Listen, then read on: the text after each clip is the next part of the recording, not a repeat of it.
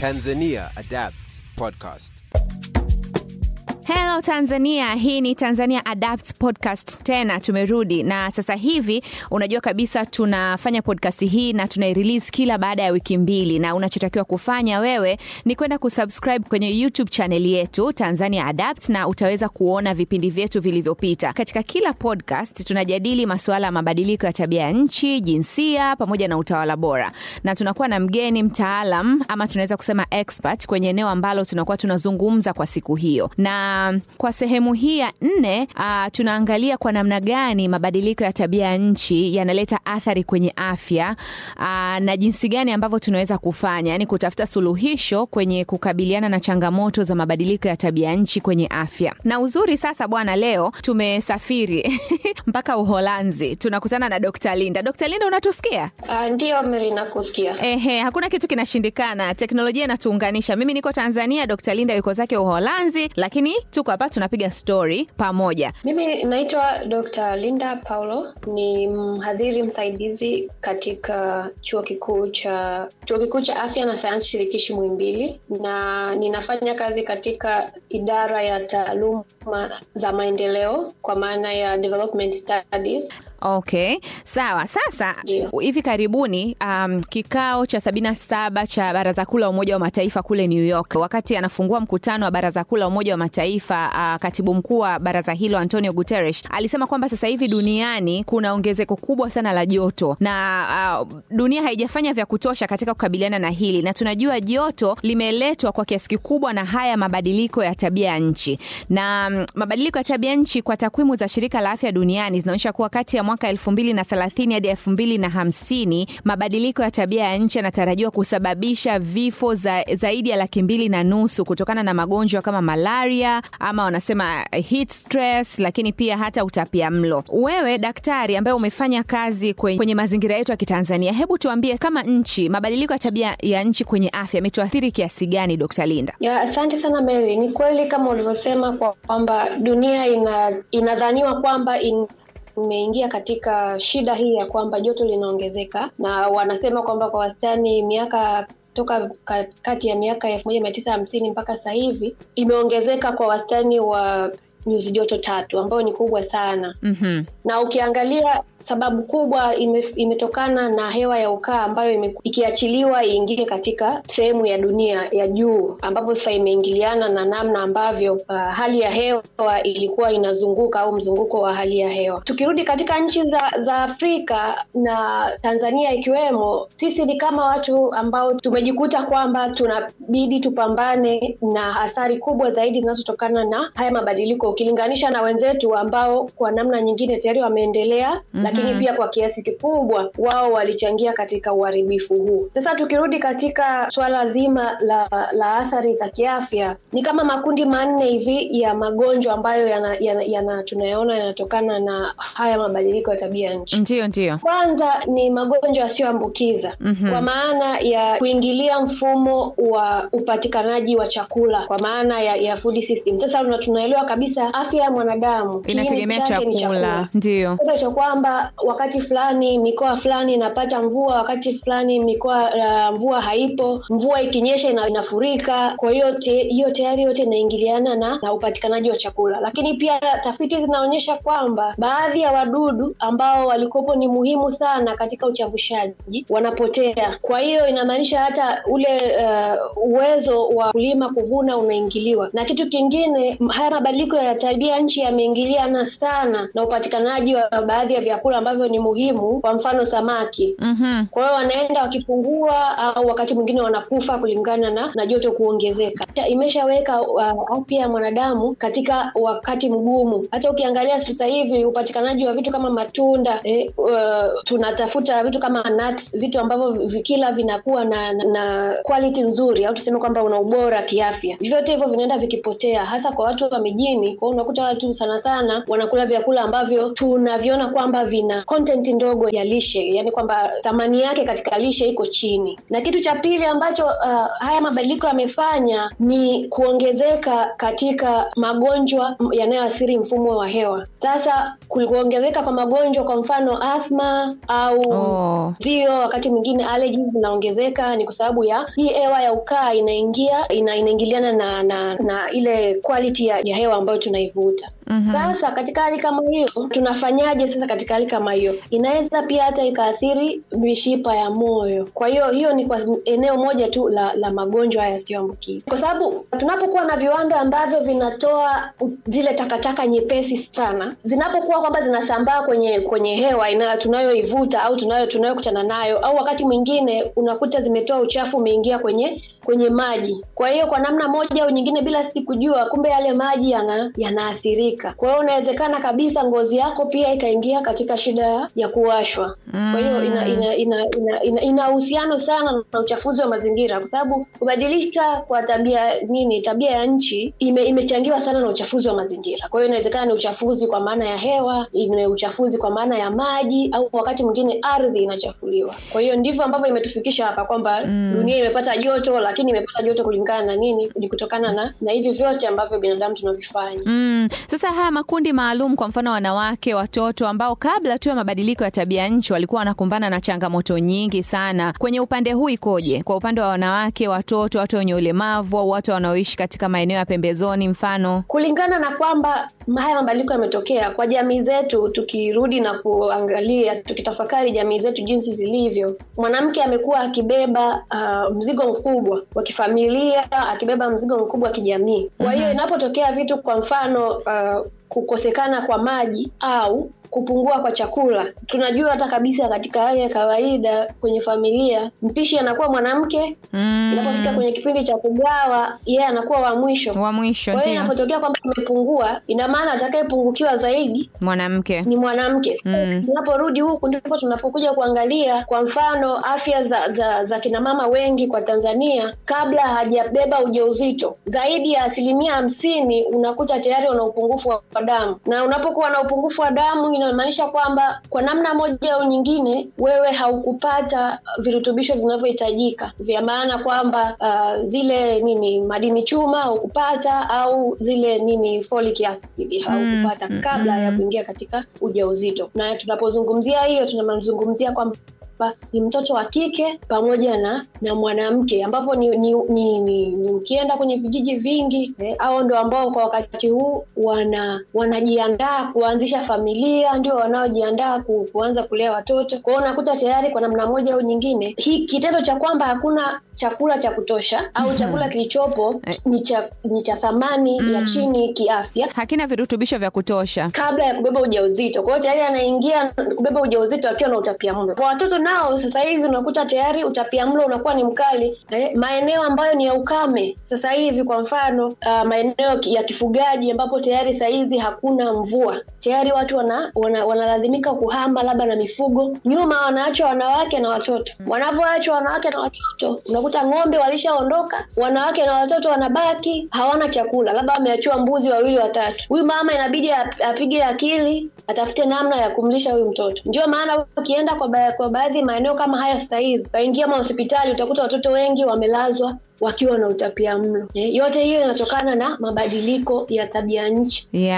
I say hiyo ni changamoto sasa ambayo tayari imeshatukumba. Sasa kuna kitu chochote ambacho tunaweza tukafanya, wewe kama daktari, kwa watu ambao umefanya nao kazi ama kwenye tafiti zenu, kuna chochote ambacho tayari kimeshaanza kufanyika? Vipo ambavyo vinafanyika, lakini cha muhimu sana ni kujielimisha. Kwa mfano tunapozungumzia magonjwa yasiyoambukiza, kwa mfano magonjwa ya moyo, unene uliopitiliza, kwa sasa hizi unaathiri Watanzania wengi walioko maeneo ya mijini. Kwa hiyo katika hali kama hiyo, hiyo yote inatokana kwamba mfumo wa chakula unashindwa kumsaidia huyu mtu kupata chakula ambacho ni cha thamani ya juu kwa bei rafiki. Kwa hiyo unakuta kwa namna nyingine analazimika kula chakula ambacho kitamsaidia asijike tu ameshiba, lakini ni cha thamani ya chini kiafya.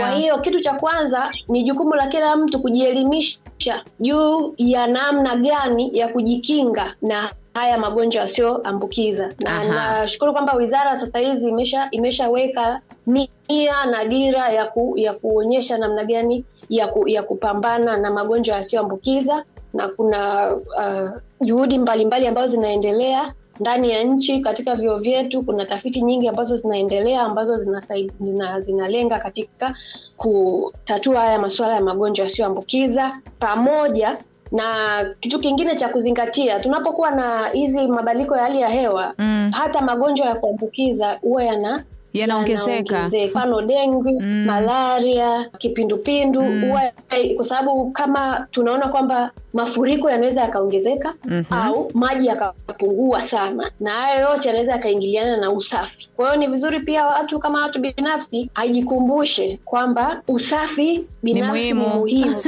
kweli ili kujikinga na haya magonjwa. Kingine pia tujitahidi katika kupanda miti sisi wenyewe, na pia kutafuta namna ya kuhifadhi maji, kwa sababu haya yote ni mabadiliko ambayo tunaendelea kwenda kupambana nayo. Wow.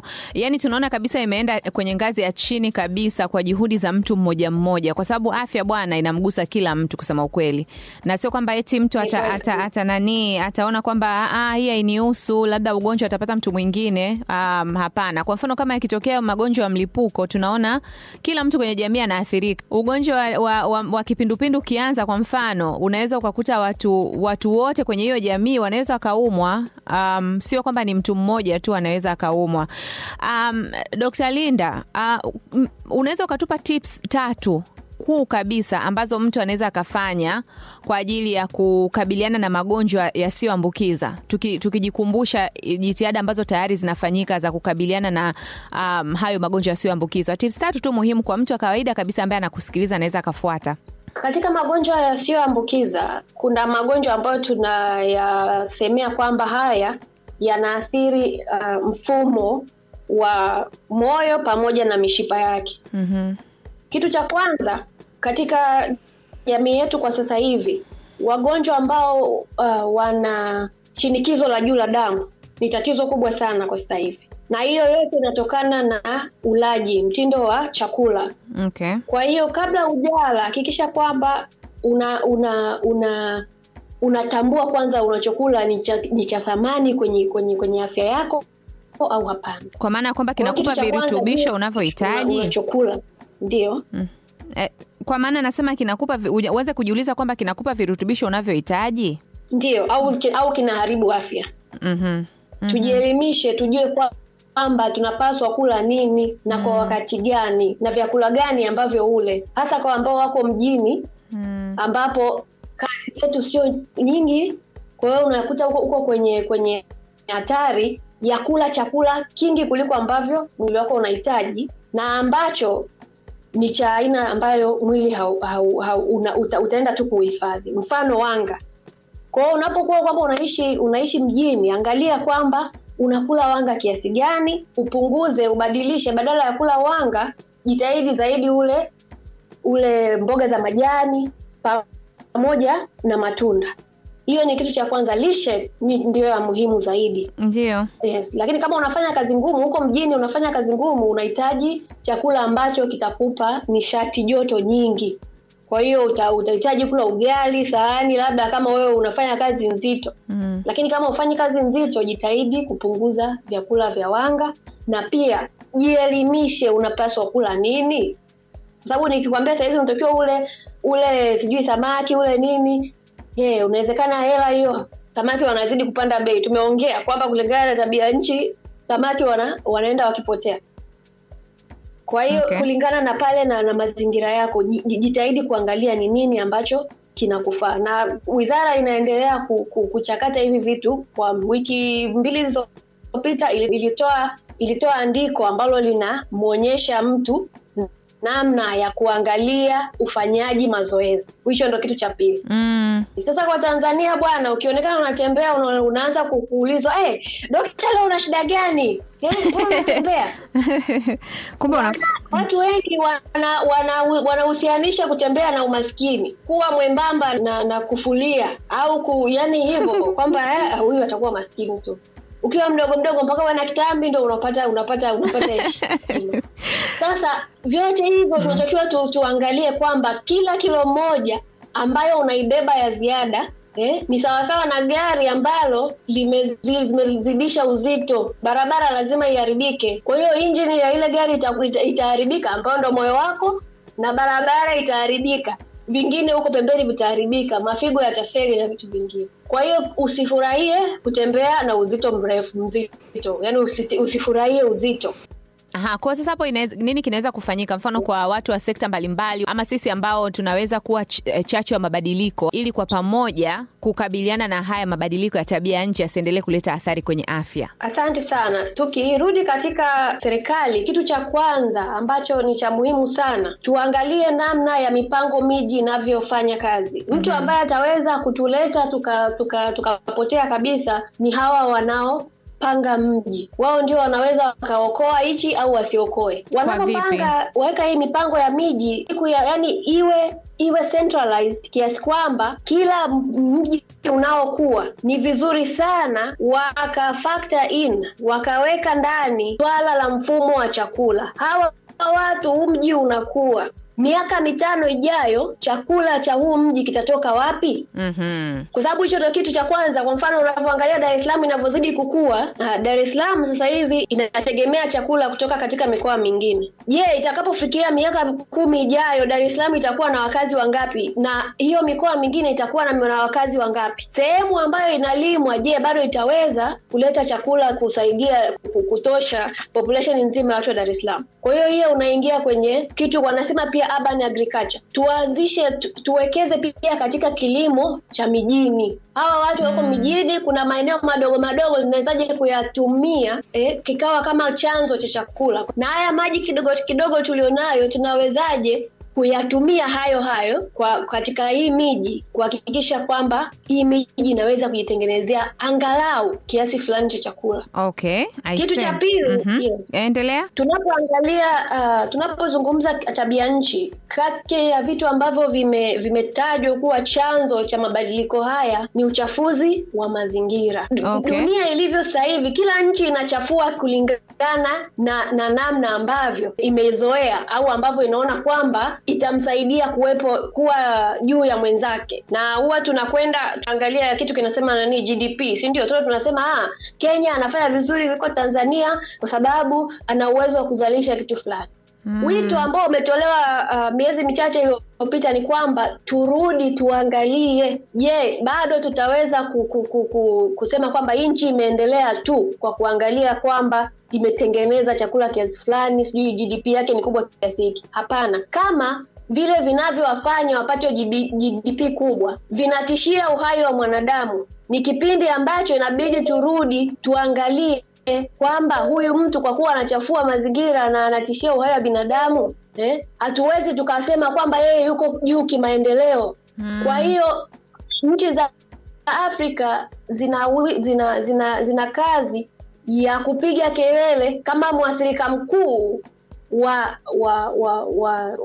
wa hizi industrials ambazo zinachangia kwa kiasi kikubwa, ambazo zimeharibu imetengeneza hewa ya ukaa ambapo sisi sasa tumepata athari. Lakini pia na sisi tunaangalia tunafanyaje huku ili tusiende huko. Kwa hiyo ni vizuri kwa viongozi wetu kuendelea kuingia katika hii midahalo ya namna ya kuiambia sehemu nyingine ya dunia kwamba kuna wakati mwingine inabidi mpunguze spidi mpaka tutakapoweza kusolve hivi ambavyo vinaiathiri dunia. Na majukwaa mengine ya mijadala ni kama hii podcast yetu, Dr. Linda, kama ambavyo unaona nimekuacha uongee vizuri kabisa, kwa sababu ndio sehemu ambayo tunajaribu kukutana pamoja kuanza kuzungumzia haya mambo, yani kufanya watu waanze kuona kumbe na mimi nina mchango huu na naweza kutoa mchango hata kwa kuzungumza tu, kupiga kelele kwamba ni hivi na sio hivi. Yes, asante sana Mary. Pia katika swala la usafirishaji kwa bara la Afrika ni swala ambalo linakuja kwa juu sana na pia linachangia katika hewa hii ya ukaa.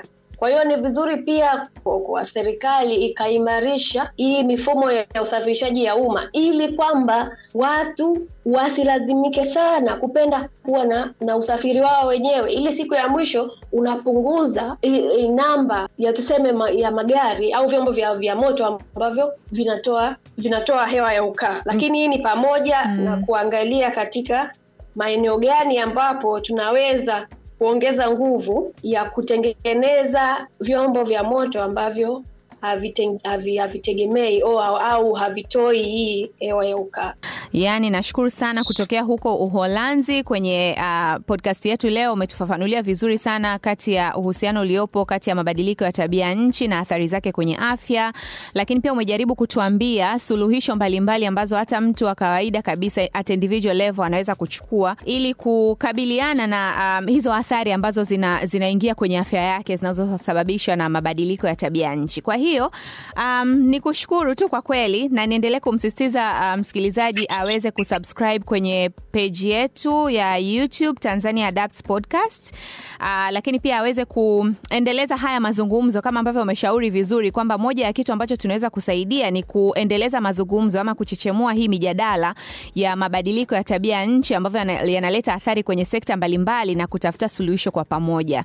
Asante Dr. Linda, na uwe na siku njema. Ni saa ngapi huko mwenzetu? Asante sana Mary. Bado tumepishana na lisali moja tu. Okay. Asante sana. Aya, asante Dr. Linda. Mpaka wakati mwingine, tafadhali usisahau kusubscribe page yetu. Mimi ni Merigoet Richard. Asante sana. Tanzania Adapts podcast.